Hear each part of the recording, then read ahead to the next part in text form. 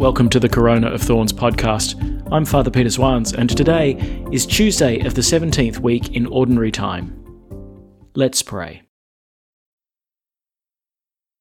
In the name of the Father, and of the Son, and of the Holy Spirit. Amen. The grace of our Lord Jesus Christ, the love of God, and the communion of the Holy Spirit be with you all. And with your spirit. To prepare ourselves, let us acknowledge our sins. I confess To Almighty God, and to you, my brothers and sisters, that I have greatly sinned, in my thoughts and in my words, in what I have done and in what I have failed to do, through my fault, through my most grievous fault. Therefore I ask Blessed Mary, ever Virgin, all the angels and saints, and you, my brothers and sisters, to pray for me to the Lord our God. May Almighty God have mercy on us, forgive us our sins, and bring us to everlasting life. Amen. Lord, have mercy. Lord, have mercy. Christ, have mercy. Christ, have mercy. Lord, have mercy. Lord, have mercy. Let us pray. O God, protector of those who hope in you, without whom nothing has firm foundation, nothing is holy. Bestow in abundance your mercy upon us, and grant that with you as our ruler and guide, we may use the good things that pass in such a way as to hold fast even now to those that ever endure. Through our Lord Jesus Christ, your Son, who lives and reigns with you in the unity of the Holy Spirit, one God, forever and ever. Amen. A reading from the prophet Jeremiah. The Lord said to me, "Say this word to the people. Tears flood my eyes, night and day unceasingly, since a crushing blow falls on the daughter of my people, a most grievous injury. If I go into the countryside, there lie men killed by the sword. If I go into the city, I see people sick with hunger. Even prophets and priests plough the land. They are at their wits' end. Have you rejected Judah altogether? Does your very soul revolt at Zion? Why have you struck us down without hope of cure? We are hoping for peace. No good came of it. For the moment of cure, nothing but terror. The Lord, we do confess our wickedness and our father's guilt. We have indeed sinned against you. For your name's sake, do not reject us. Do not dishonor the throne of your glory. Remember us. Do not break your covenant with us. Can any of the pagan nothings make it rain? Can the heavens produce showers? No, it is you, the Lord. O our God, you are our hope, since it is you who do all this." The word of the Lord. Thanks be to God. For the glory of your name, O Lord, deliver us. For the glory of your name, O Lord, deliver us. Do not hold the guilt of our fathers against us. Let your compassion hasten to meet us. We are left in the depths of distress. For the glory of your name, O Lord, deliver us. O God, our Saviour, come to our help, for the sake of the glory of your name. O Lord, our God, forgive us our sins. Rescue us for the sake of your name. For the glory of your name, O Lord, deliver us. Let the groans of the prisoners come before you. Let your strong arm reprieve those condemned to die. But we, your people, the flock of your pasture, will give you thanks forever and ever. We will tell your praise from age to age. For the glory of your name, O Lord, deliver us. Alleluia, alleluia. The seed is the word of God. Christ is the sower. All who come to him will live forever. Alleluia. The Lord be with you. And with your spirit. A reading from the Holy Gospel according to Matthew. Glory to you, O Lord.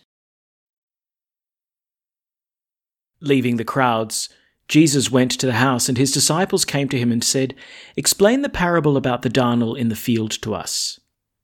He said in reply, "The sower of the good seed is the Son of Man. The field is the world. The good seed is the subjects of the kingdom, the darnel the subjects of the evil one.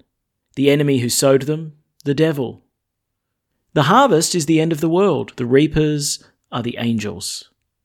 Well then, just as the darnel is gathered up and burnt in the fire, so it will be at the end of time.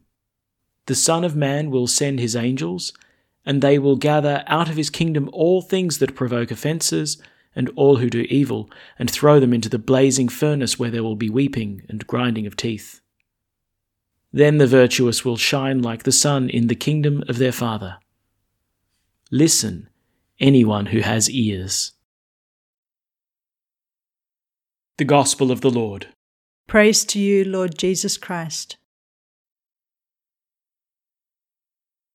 All right, back to the parables. And here we have an explanation of the parable. Every now and then the disciples will come and just say to Jesus, "Look, we don't really get this one." And so Jesus gives the explanation. But what's interesting about the explanation that Jesus gives of these parables is that they're short.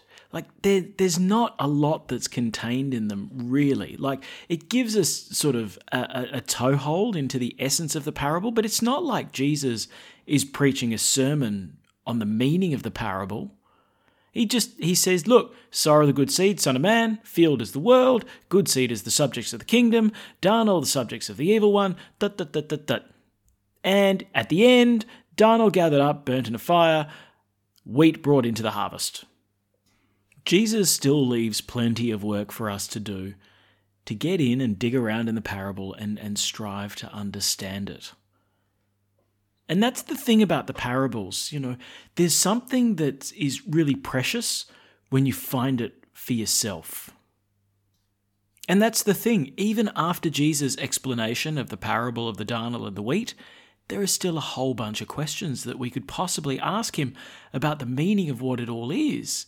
Jesus doesn't give an exhaustive explanation of the ins and outs of the parable, so we've still got to jump in. We've got to go in there and dig around and really find what it is that Jesus has left for us to discover.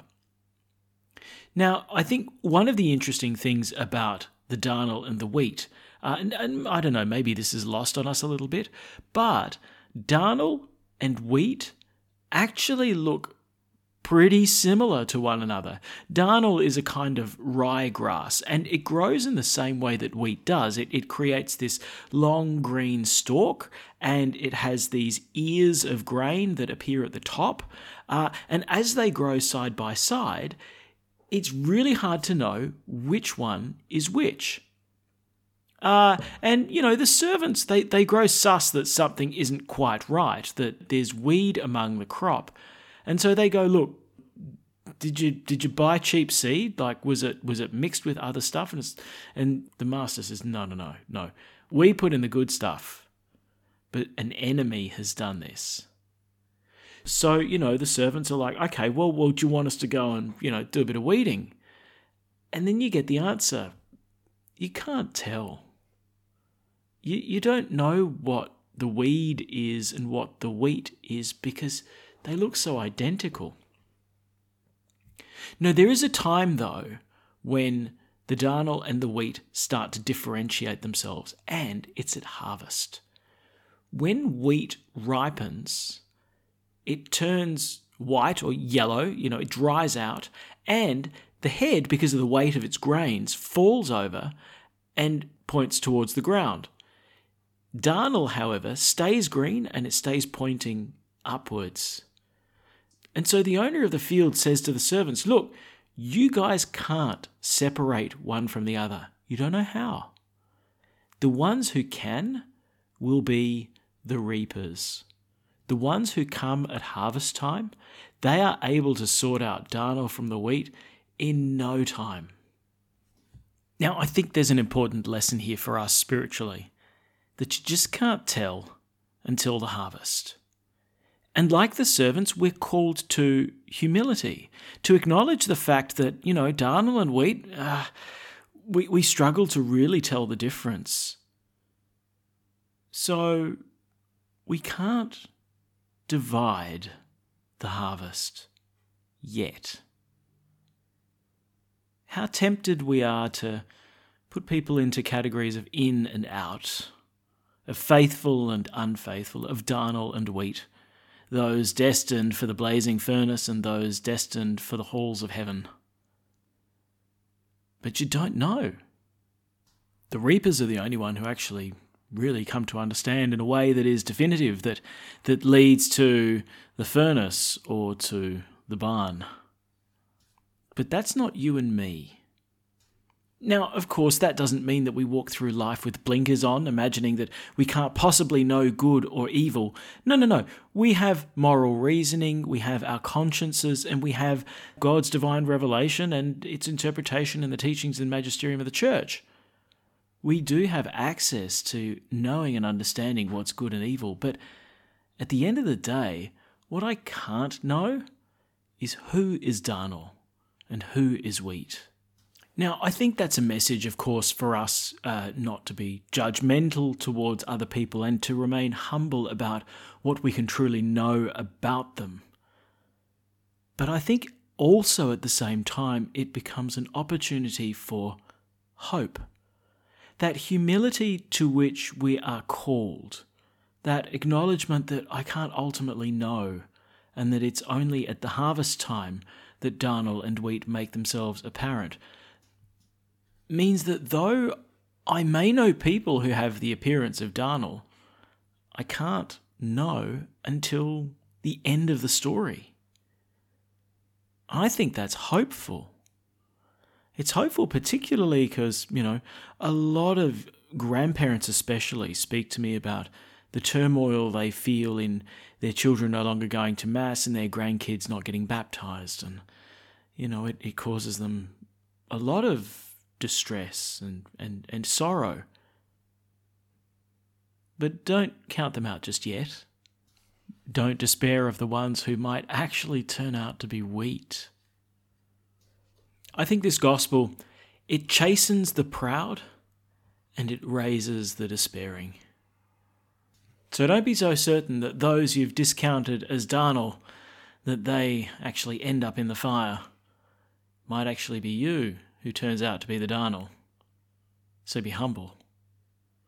But at the same time, the darnel that you fear might turn to the fire may in fact be the wheat that you hope will be fruitful and will be gathered into the kingdom.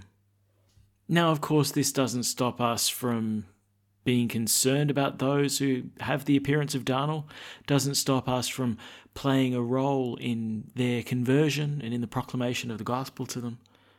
But we must never lose hope. It's only at harvest time that it becomes clear which is which.